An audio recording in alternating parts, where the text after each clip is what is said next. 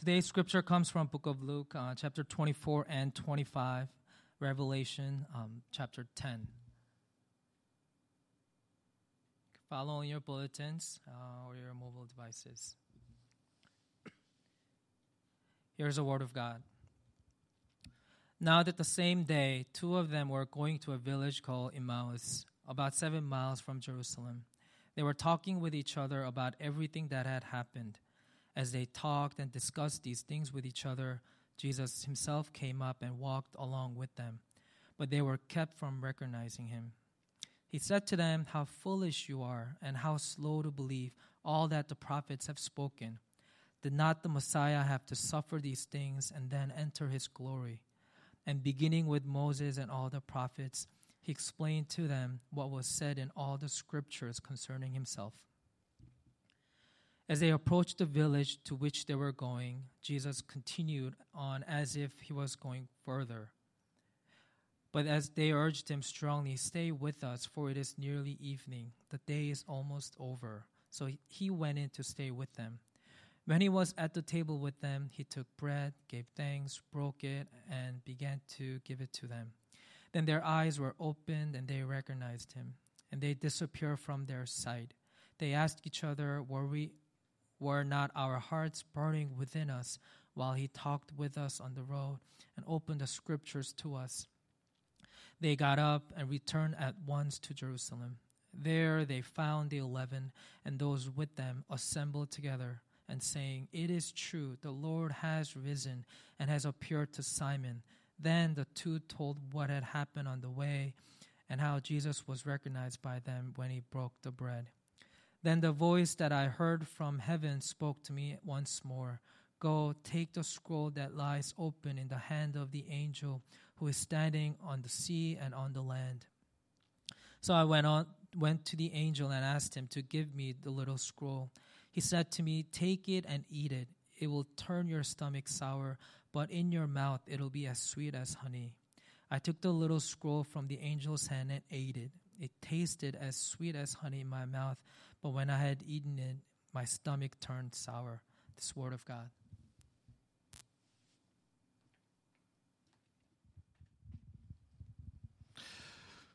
Morning, everybody. Welcome to New Mercy here in Hackensack. For those of you who weren't able to make it last Sunday, we had actually an amazing joint service at the Hilton in Hasbrook Heights. All the sites and services of New Mercy, we have sites in Hackensack and Edgewater. We all got together and we worshiped and we broke bread and we kicked off 2017 as one body, and it was awesome. It was a lot of fun. It was very powerful. It's actually one of my favorite services in the calendar year. We do this annually. If you missed it, you can ask anybody who went, and they'll tell you all about it, or you can listen to the message online. The message doesn't really contain everything that we did, so it's best to probably talk to somebody who went.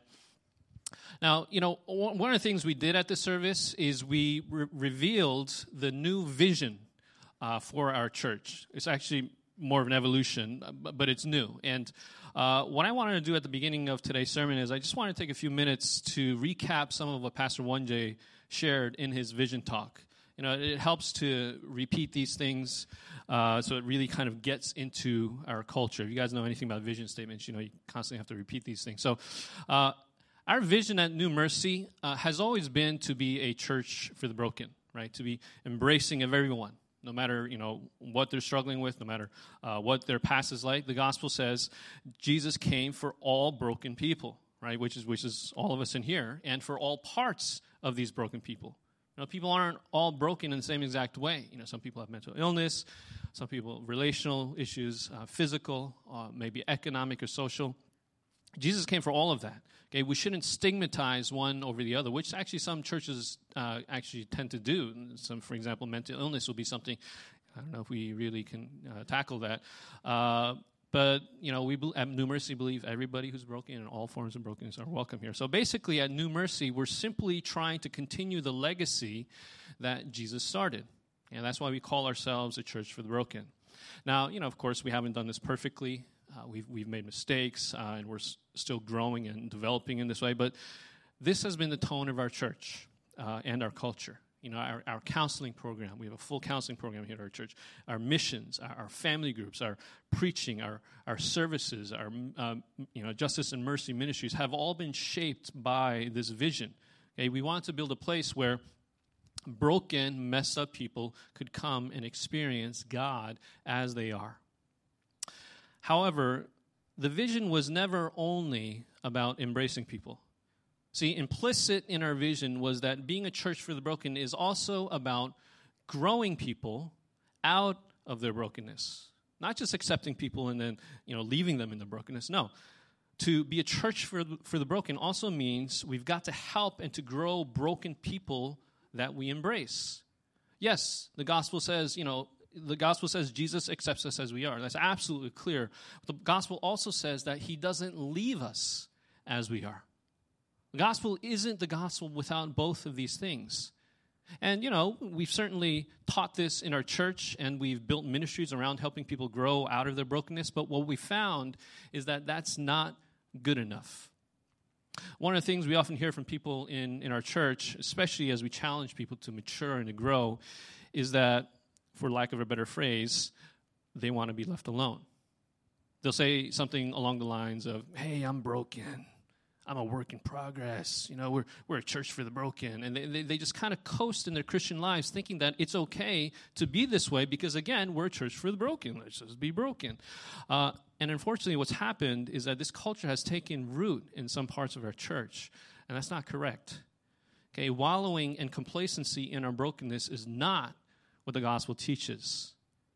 Okay? Also, and this is true for most churches, one of the things that surveys have found is that after a number of years at a church, if a person feels like they're not growing, what happens is they eventually grow disillusioned with the church and with their faith. These surveys actually show that many Christians want to grow. They want to see progress. They want discipleship in their lives. And if they don't get it, or if it's not clear how they're supposed to grow at a church, they become disillusioned.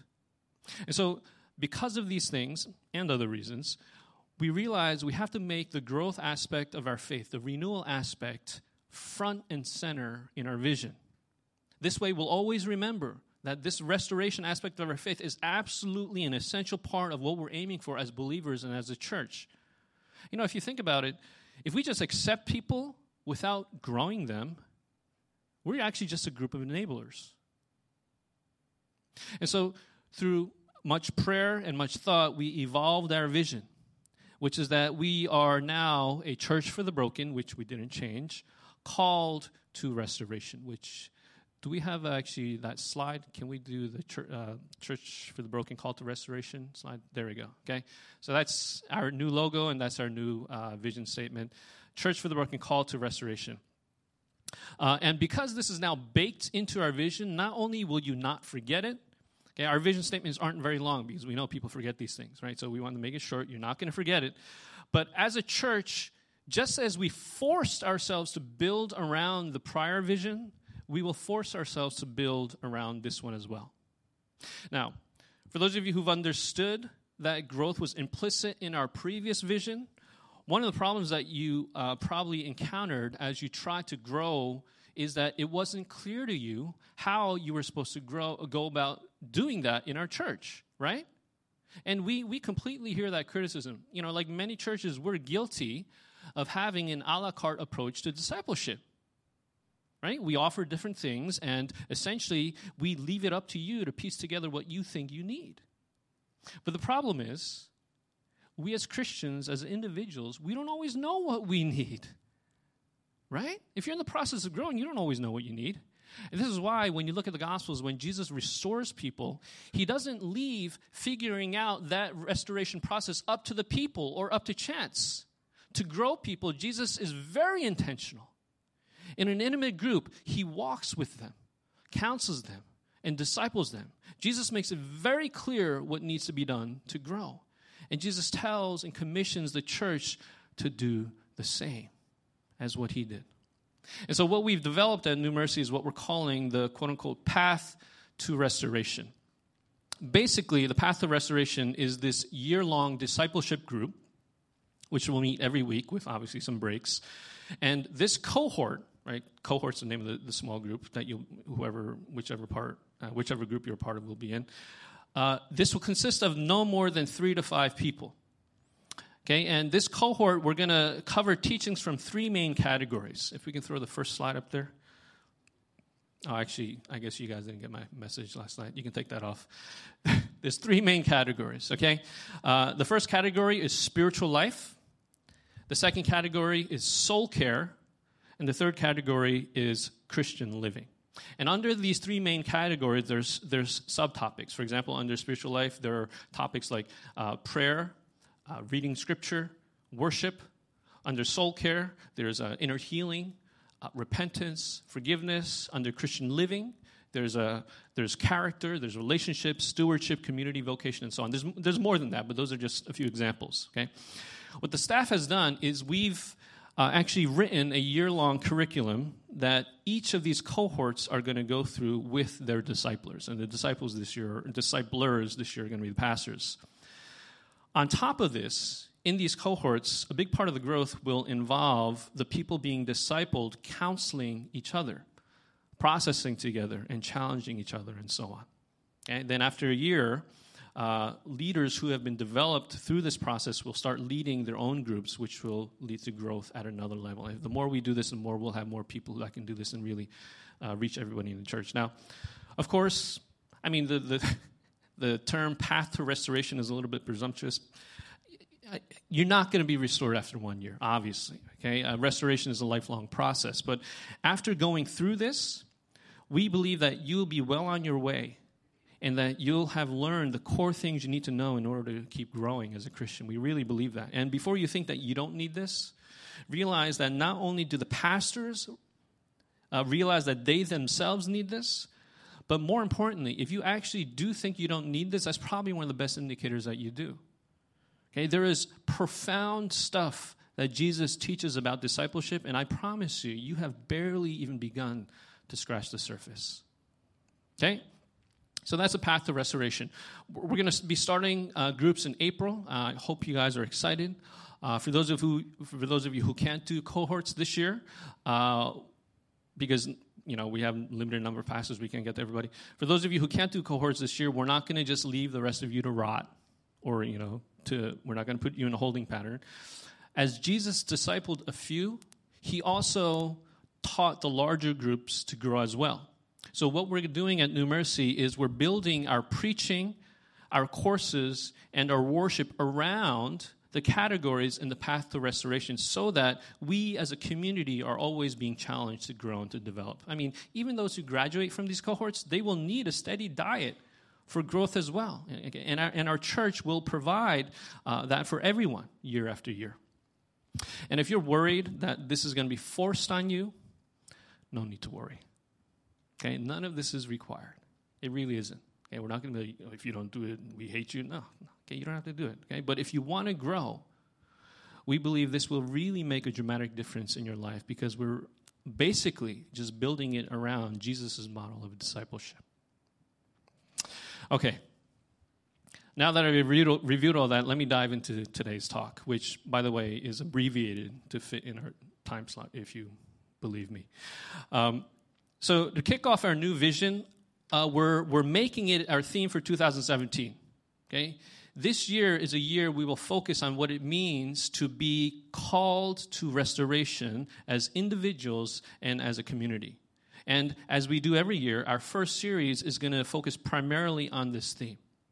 Now, in this kickoff series, what the pastors are going to do is they're going to preach sermons from each of the 3 categories of Christian growth that we've laid out in our path to restoration: spiritual life, soul care, and Christian living. And the reason why we're doing this is we want to give you a sense of what these categories are about and why they're important for your growth and your restoration. So starting with this week and going into the next 2 weeks, we're going to be talking about the topics under the category of spiritual life. And the following 3 weeks will be under soul care, and the following 3 weeks after that or more will be under Christian living. My topic today under the category of spiritual life is God's Word. God's Word. Now, some of you are probably like, here we go. Pastor Key is going to tell me that in order to grow, I need to read the Bible. I already know that, Pastor Key, but it's just hard to do. I've got a busy life. But friends, I actually don't think we know really why it's so important. And that's one of the reasons why many of us don't do it. Today, what I want to try to do is I want to help you see God's word in ways that you've probably never considered before. And after that, I think you'll begin to see why God's word is something you need in order to grow. But I also think you'll see why God's word is something that you probably actually want to get more into in your life. So let me start. So for modern people, when it comes to reading, right, especially with the proliferation of the web, which exposes us to unbelievable amounts of information, our tendency is to try to be efficient. Right? We'll skim an article, and as we do that, we'll pick out information or ideas that we like, and we use that information however we please. Now, obviously this doesn't apply when we read fiction, but for most of our other reading, it does. And what's happened is this approach has seeped into how we read the Bible. For example, if you're doing a Bible reading plan, right, you try to get through a number of chapters a day. And as you do that, you highlight a couple of verses here and there that you like, and then you're just kind of done with it. Now, that's not necessarily wrong, okay? It's helpful to get a broad sweep of what the Bible says, and reading through it quickly can help you do that. There's nothing wrong with acquainting yourself with the content and information of the Bible in that way. I personally do a Bible reading plan like this, using the Bible app on my phone. I know many of you do that as well. But if you want spiritual transformation and growth, this type of informational reading is only going to get you so far. So, how do we read for spiritual transformation then? Well, part of it, before I get into the method, is to understand the value of the words reading.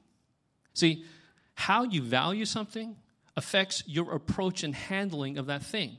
When you see why something is important, you tend to read it with greater care. So I want to spend a few minutes on this because I think it will really set our hearts and our posture before the Word of God in a good way. In fact, I think it'll actually get you excited about reading the Word of God. So when you enter the world of the Bible, one of the most fascinating things about that world is what it believes about words. The things that come out of our mouths when we talk, right? How the biblical world treats and thinks about words is actually so remarkable and so profound that even to this day, I'm still trying to wrap my mind around it. See, to us, at first blush, when we think about the concept of words, it doesn't really strike us as the most interesting topic, right? I mean, if someone were to come up to you and say, hey, let's have a conversation about linguistics, your eyes would glaze over, right? Or you just want to hide from that person, right? The topic just doesn't strike us as something interesting or important. I mean, words are just words. Every day we throw them around like they're nothing. After we utter them, they're just these wispy things that just kind of disappear into the air. In fact, when we just kind of casually think about words, what strikes us most about them is usually nothing. Right? They're just these mundane things that people use to communicate, whether it's verbally or in writing. Okay? But here's the thing.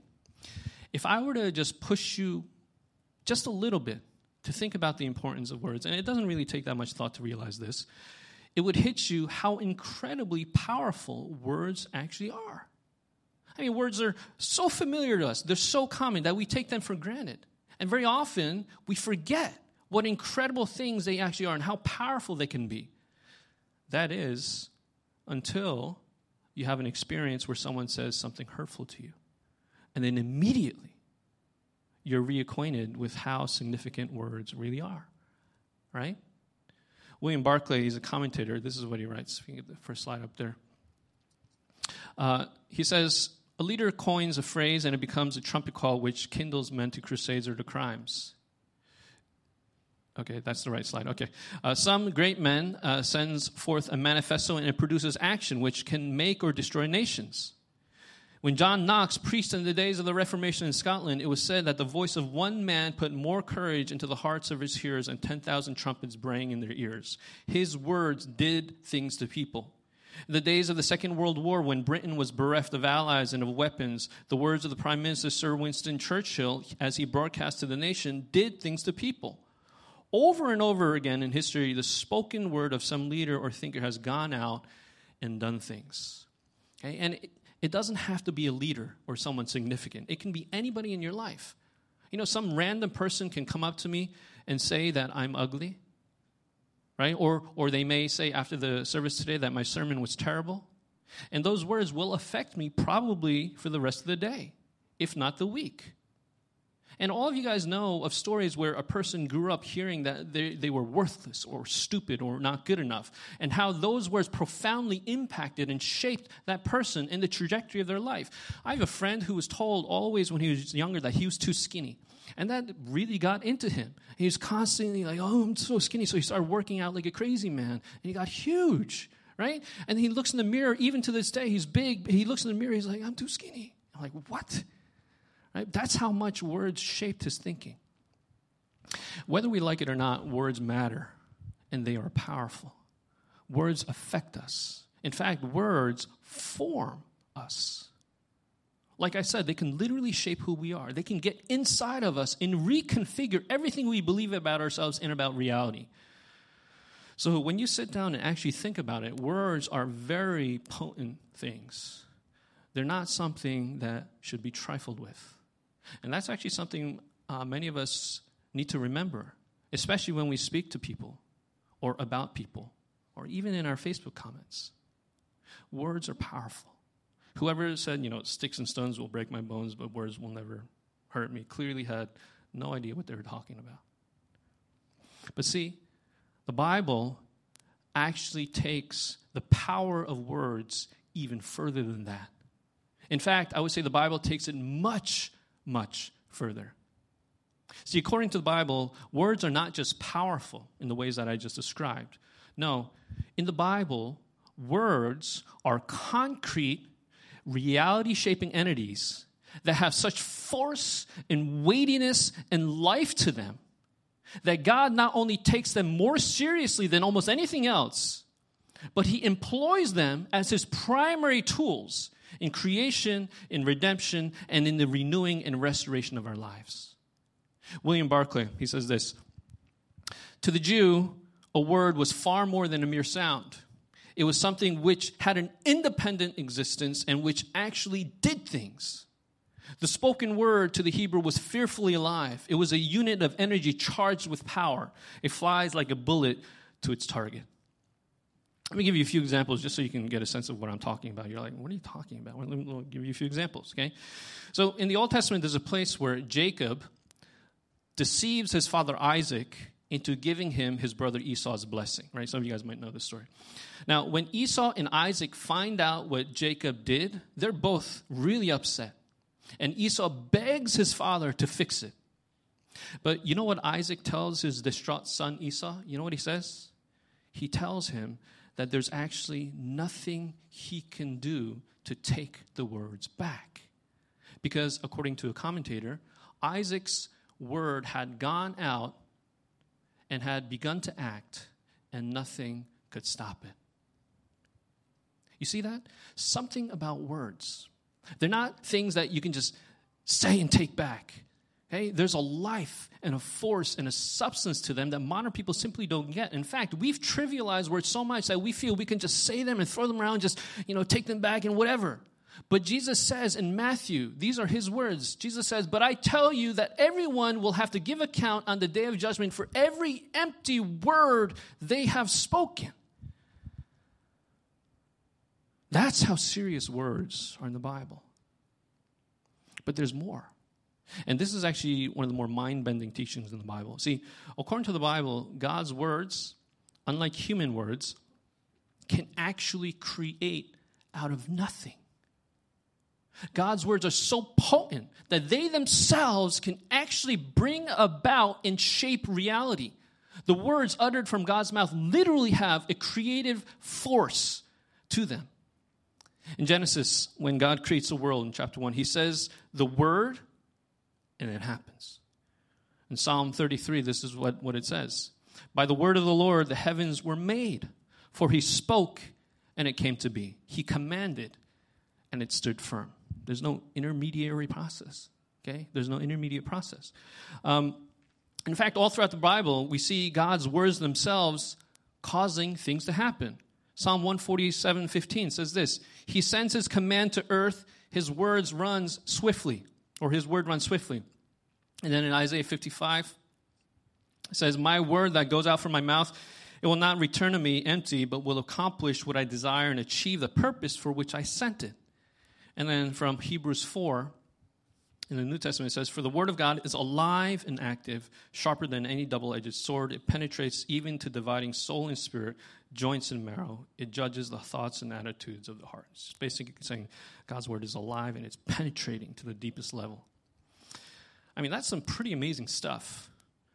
Okay? And this is not just metaphor, guys. You're like, oh, that's metaphor. No, this is not just metaphor. When you read the Bible, one of the things that is clear as day is that God's words are so alive and dynamic and concrete that somehow, in ways our minds cannot even begin to imagine, those words go out and actually bring about his will and manifest his power. Okay, we have no idea what the mechanism is, but God's words are so potent and so real and, again, so alive that they can create and change reality. In fact, the Bible goes so far as to say that the Word of God itself is God. In John chapter 1, it says this, in the beginning was the Word, and the Word was with God, and the Word was God. And this Word, okay, his identity is Jesus. John says later on in verse 14 in that same chapter, the Word became flesh and made his dwelling among us. Jesus is God's Word in the flesh. I mean, that's some crazy stuff. Look, I can go on and on. I mean, I've just barely even scratched the surface. But I hope even in just a little bit that I've said about this, I hope it's whet your appetite a little bit. Okay, and you see why God's words are so important. Okay, the Word of God is not something that you want to overlook. I mean, considering the seriousness with which God treats not only our words, but especially his words, it would be a mistake for us to treat them as casually and as flippantly as we do.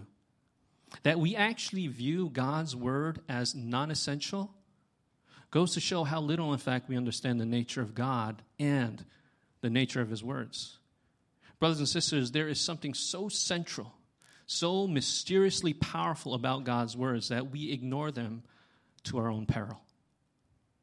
In fact, what should give us the most pause is not just the power of God's word, but the fact that Jesus says, without them, we humans cannot live. You know, at the beginning of his ministry, when Jesus is being tempted by Satan, what does he say? This is what Jesus says. He says, it is written, man shall not live on bread alone, but by every word that comes from the mouth of God.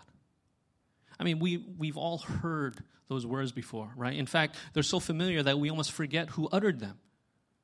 Jesus uttered those words. God uttered those words. The one who created us, the one who knows far better than we do exactly what we need in order to thrive as people. Without a hint of exaggeration, Jesus says more important to life than food is the Word of God. Now, when you take that and you combine it with the power that I've been talking about with regard to God's words, are you beginning to sense why the reading of Scripture is so important? This is why the apostles, if you read the New Testament, this is why the apostles dedicated their lives to teaching and preaching the words of God. And this is why the New Testament says the early church devoted themselves to these words, because they are life. Brothers and sisters, what we have captured in the Bible in written form are the words of God. Now, yes, the Old Testament and the New Testament, which is the Bible, was written by people. But in Christian theology, there's this doctrine called the inspiration of Scripture. Okay? And what that doctrine teaches is that for some reason, God used people as his vehicles to write Scripture. Okay? He inspired them through the Holy Spirit. Now, they weren't always aware that they were writing Scripture, but God still worked through them. Now, some people might be like, oh, that's just a doctrine that Christians made up to give these human words legitimacy as Scripture. But that's actually not true. Because, first of all, Jesus himself believed and taught that the Old Testament Scriptures were the words of God. I mean, Jesus very much knew that humans participated in the process of writing and forming these words, but he says they are still the words of God. So Jesus also believed and taught the inspiration of Scripture. In fact, you would have to say that Jesus, being God, probably has a much better vantage point than we do. See, because Jesus is God, he's the one who decided to incorporate humans in the writing of his words. And he knows far better than us the process that was involved. And he says it is through this process that God's words have been revealed and made accessible to us. So Jesus is saying in the Old Testament, we have God's words for us. But what about the New Testament? Well, in the New Testament, what we have are these Gospels and these letters that were also written by people. And these people are people who had access to the words and teachings of Jesus Christ, of the actual Jesus Christ. And so these writings contain what theologians call the apostolic deposit, okay, which basically means this. After Jesus resurrects, right, he comes back to life, but before he returns to the Father, Jesus commissions and gives authority to his apostles to make disciples by teaching them his teachings. What we have deposited in the New Testament in written form is the apostles' authoritative teachings commissioned by Jesus Christ. Okay, so basically in the New Testament, we have access to the teachings of Jesus Christ himself as he taught them to his apostles. That's why they call it the apostolic deposit. Inside the New Testament, we have deposited in there the apostolic authority and the teaching of Jesus Christ. And when you look at history, when you see, what you see is that almost from the very beginning, churches were using a lot of these writings from the New Testament as scripture because they understood that they contained the teaching and words of Christ, that they were inspired. So these writings, along with the Old Testament, are the words of God to us. Now, there's a lot I can say about the inspiration of Scripture, but let me just say this.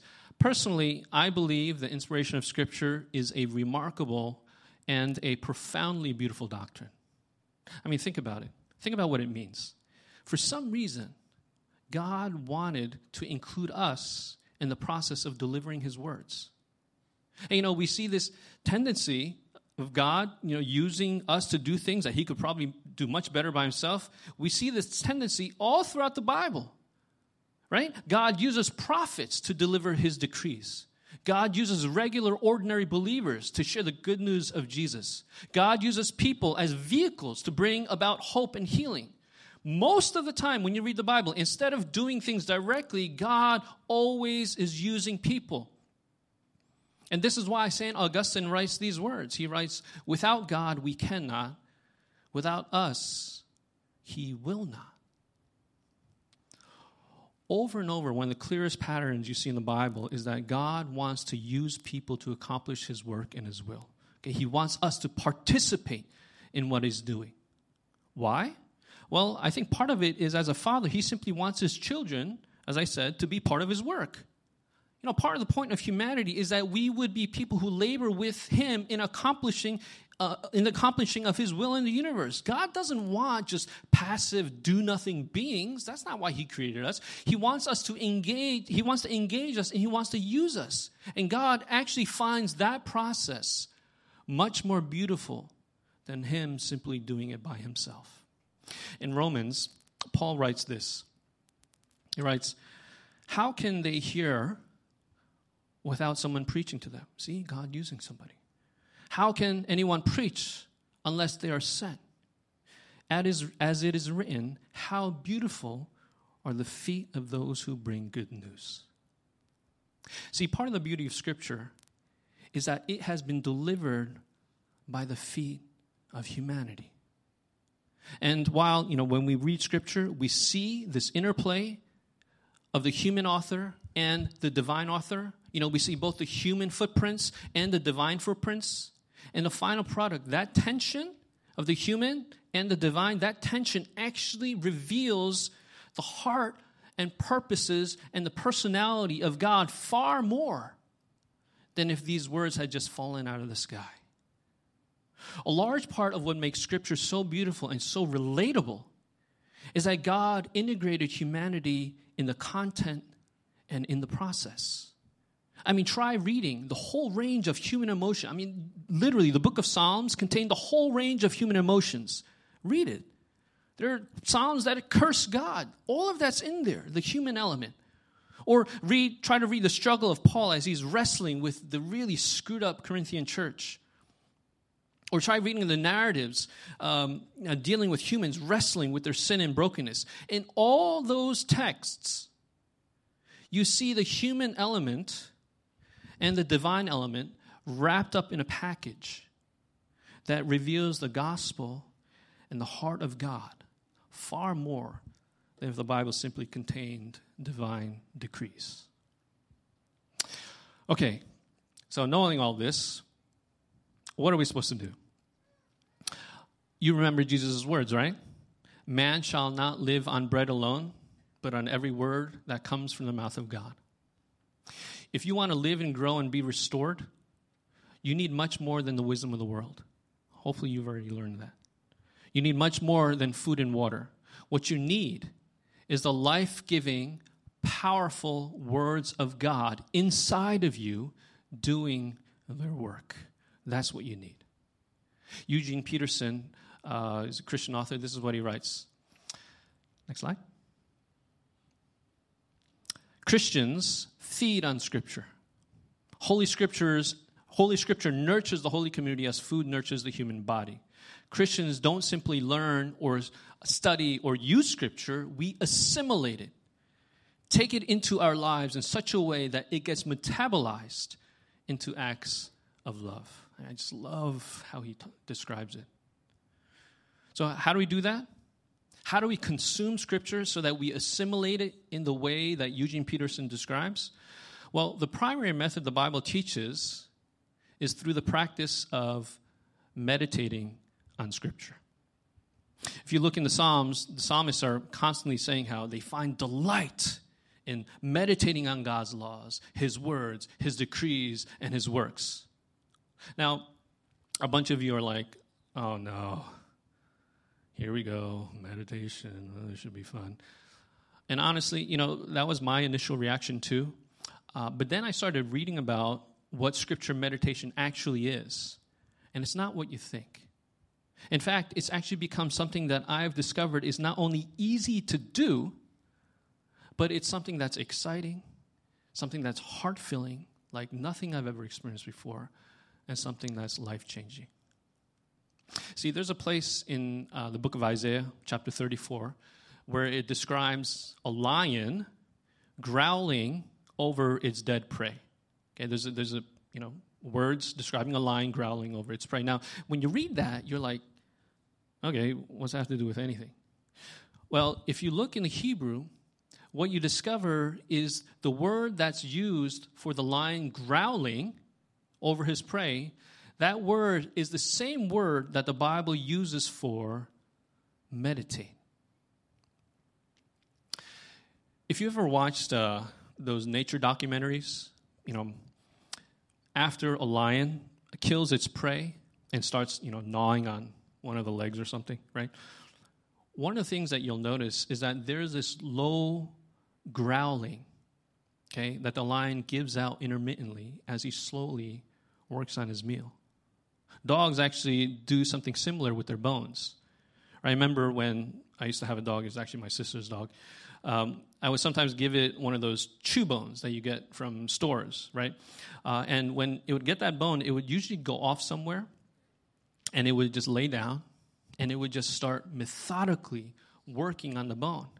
And it would do that for hours. And as it did that, you would hear that low growling intermittently. Okay? And it was a growling of satisfaction and delight. Now, what's the lesson here? That image of a lion getting lost in his prey, or a dog getting lost in his bone, growling in satisfaction over them, that's what meditation is. Meditation is simply the image of a child of God getting lost in God's words. Now, when you see a lion or a dog, quote unquote, meditating over its prey, does it look like they're having a dreadful time? No. They love it so much that they get lost in it. When you actually start meditating on Scripture in this way, I believe you're going to find yourself delighting in it and getting lost in it as well. Toward the end of one of Tim Keller's recent books, he shares about this one experience that he says changed his life. And I wanted to relay this experience because I think it'll help you get a sense of what meditating on Scripture actually looks like. So when Tim was much younger, he was at a Christian conference, and he said that one of the speakers asked the people who were listening to do an exercise. And the exercise was this. They were to take Mark chapter 1, verse 17, which reads, "Come, follow me, and I will make you fish for people." And they were to sit with that text for 30 minutes, and they were to write down 30 things that they learned from that text. And the speaker said, she told them, after 10 minutes, you're probably going to be tempted to think that you've learned all that you could from this verse. But she said to them, keep working on it regardless for the whole 30 minutes and try to write down 30 things. Just give it a try. You'll see why in a little bit. Well, Tim shares, honestly, he says that after 10 minutes, he thought he was done. And he's like, I learned everything I need to know about this.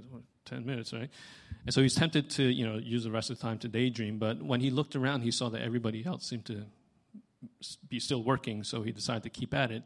And what he shares is that as he reread the verse multiple times, as he turned the words over in his mind, he began to see things that, or about the text that he didn't see before. And the longer he sat with it, the more he began to see. And Tim Keller finishes his account of this experience like this. He says, next slide. At the end of the 30 minutes, the teacher asked us to circle on our papers the best insight or most life-changing thing we had gotten out of the text. Then she said, okay, how many of you found this most incredible life-changing thing in the first 5 minutes? Nobody raised their hand. 10 minutes? Nobody raised their hand. 15 minutes? A few hands. 20 minutes? A few more. 25 minutes? Even more. That session changed my attitude toward the Bible, indeed, my life. If you look in Revelation chapter 10, which we read in today's scripture reading, the angel commands John not just to write down the words of God, which actually, if you read the earlier part in chapter 10, John was about to write down these things, but the angel actually stops him, or was it God? I forgot who it was, but he's told to stop. Okay? The angel commands John not to just write down the words of God. He commands, and he also commands John to eat the scroll containing God's words. And when he does that, when he's chewing on it in his mouth, the text says that it tasted sweet.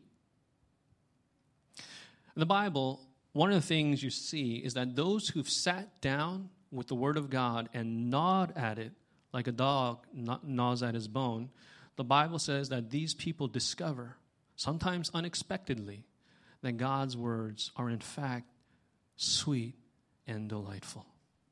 Psalm 119, verse 103 says, "How sweet are your words to my taste, sweeter than honey to my mouth."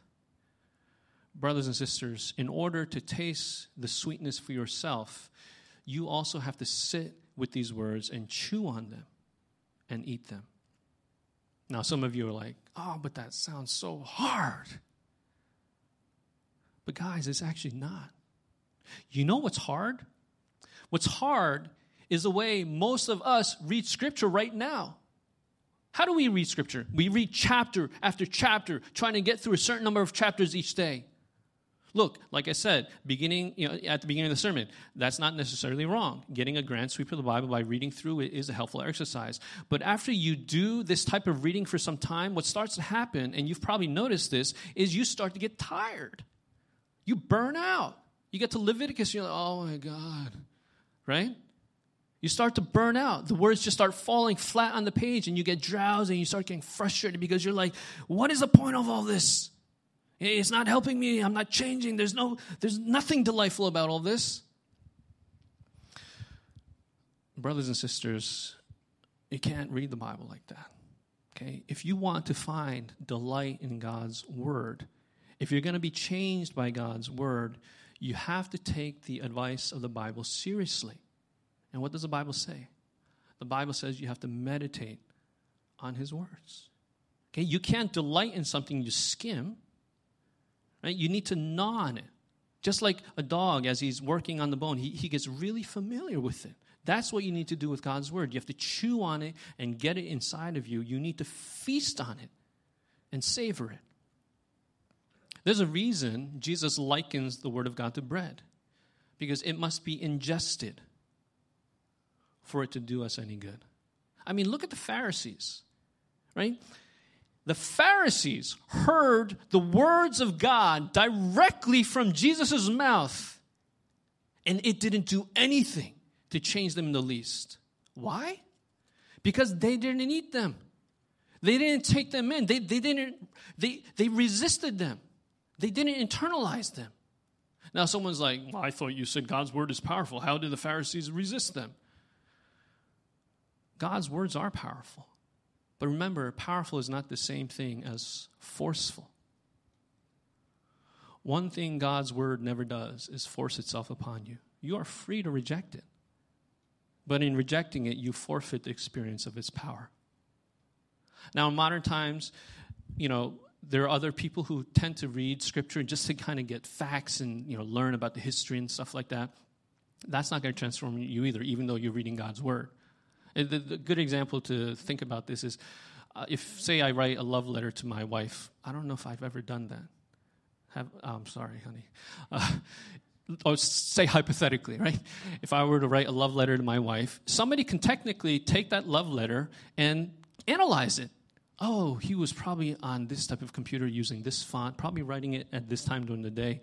I can sense what his writing style is like. And you can do that with that letter, like many people do with the Bible, but that's not going to transform that person, right? A person only begins to see the beauty of the letter. Hopefully the letter is a beautiful one that I wrote, right? By looking at the content and seeing the intent behind it. And the same thing with the Bible. Friends, once you actually experience what Scripture can do when you take it in, really take it in, you will find a sweetness to it. And that sweetness will sustain your discipline of reading Scripture far better than anything else you've ever tried before. There's a Christian woman who started meditating on Scripture, and she shares that what she does is she just picks a small text, nothing too big, and that's one of the beauties of meditating on Scripture. You don't have to read the whole Bible. You don't have to even read a chapter. You just take 3 verses and sit with it for the entire month if you want. Okay, but basically what she shares is she just takes a few verses or a story, and when she first reads it, she just lets the words hit her. And she tries to look at how, her heart reacts to the words on the page. And some words probably jump out at her more than other words, and she kind of takes a note of that in her mind, right? Then what she does is she just lets her mind ponder what she read. And as she watches how the Scriptures affect her, or the verses affect her, she starts exploring and thinking about, hey, why am I being affected in this way by this text? Right? And as she does that, she starts seeing things about her heart, about maybe her day, about herself, and about her circumstances. And sometimes if the Scripture is a story, what she would do is she would imagine herself, she would use her imagination and imagine herself in that story. And that would lead to more thoughts and feelings. For example, let's say she's meditating on the Scripture, on the passage of the Good Samaritan, right? She would take the Good Samaritan and be like, imagine herself as the person who walks past the person in need. And then she would imagine herself being the person in need. And as she did that, she would experience more and more insight. And now some of you are like, well, that's imagination. Isn't that bad? You're making up stuff. No. When you use your imagination in conjunction with Scripture, what you're doing is you're letting Scripture guide your imagination to see more truths about God. Okay? And the whole time that, she's doing stuff like this, as she experiences her emotions and thoughts her thoughts interacting with God's word, she says that she learns about herself and about her life and about God in ways she never could have if she hadn't attended to Scripture in this way. And what she found, and what I have found, is that when our minds and our hearts are interacting with God's words in this way, As things are exposed, as you see new things about God in your life, what starts to happen is prayers just start flowing out of you without any effort. You know, a lot of you are like, oh man, it's so hard to pray. But when you do scripture meditation like this, what often happens is you're reading the scripture, you're interacting with, and then words start coming out of you like, oh wow, you know, I didn't realize this about myself, God, and you just start talking to him. You know, just this past week, I was meditating on the first 2 verses of Psalm 19. This is what the verses read. The verses read, the heavens declare the glory of God. The skies proclaim the work of his hands. Day after day, they pour forth speech. Night after night, they reveal knowledge. As I gnawed on that text, my mind and my heart went on this journey, thinking about creation and how the order of the cosmos, without speaking, speaks of God in ways that boggle the mind. And I thought about how this happens literally every day. Literally everywhere we turn. When you look at planet Earth, right? When you look at GPS, you know what it requires to get a GPS to work? It's like amazing, the physics behind it. Right? Everywhere you turn, you see trees, you see people. The knowledge of God is being poured out. And that's why the psalmist uses the word pour. I didn't realize that. I'm like, oh, that's why you use the word, because it's everywhere. Knowledge of God is being poured out everywhere. Right? You know, recently I was playing with my birds. You know, I was trying to raise these new birds that were just born, right? And I would watch them eating. And I'm like, wow, it's God. It's amazing, right? And then as I, was thinking about this past week, I thought about how much I take this stuff for granted. And I don't see these things on a regular basis, and how I walk past them. And I just started praying and thanking God and praising him and for his amazingness and for speaking to me and for all these things that I didn't notice before. And all of this happened in less than 20 minutes. It wasn't hard. Okay? I just started reading the text, started thinking about it, and I let myself interact with it, and everything just flowed from there. Man, there's so much more I can say. I have at least 5 sermons worth of stuff, but I'm going to have to stop here. Let me finish with 3 quick thoughts, okay? Revelation 10 in today's text says the sweet words did eventually give John a stomachache. Sometimes God's words will be hard to digest, but they will always be sweet, and they will always give you life. So even when the words are hard, which some of you have probably already experienced, keep at it.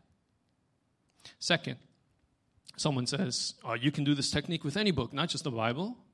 Yes. In one sense, you can meditate on any book like the way I just described. That's the power of words. But the actual words you meditate on matter. You will be formed by what you read. And depending on what you read, you will not become the same thing. The source of the words matter. Grocery lists, if you meditate on your grocery list, it's not going to change you.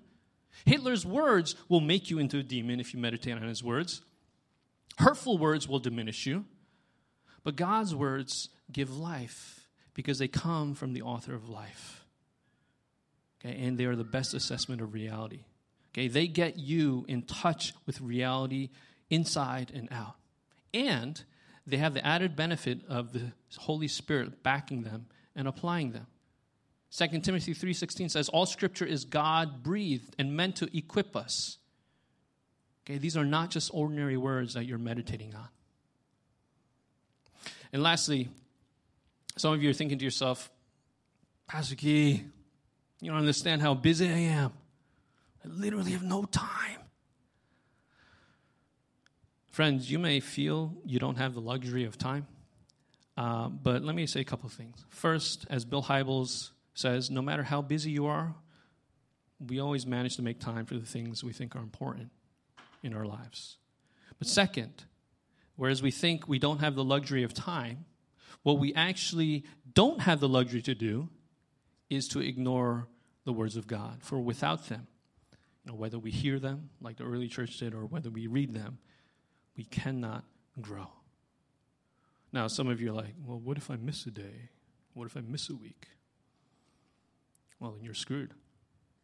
No, I'm kidding. No, of course not. It's not about legalism, okay? I miss a week all the time. I'm like, start again, right? And I start again.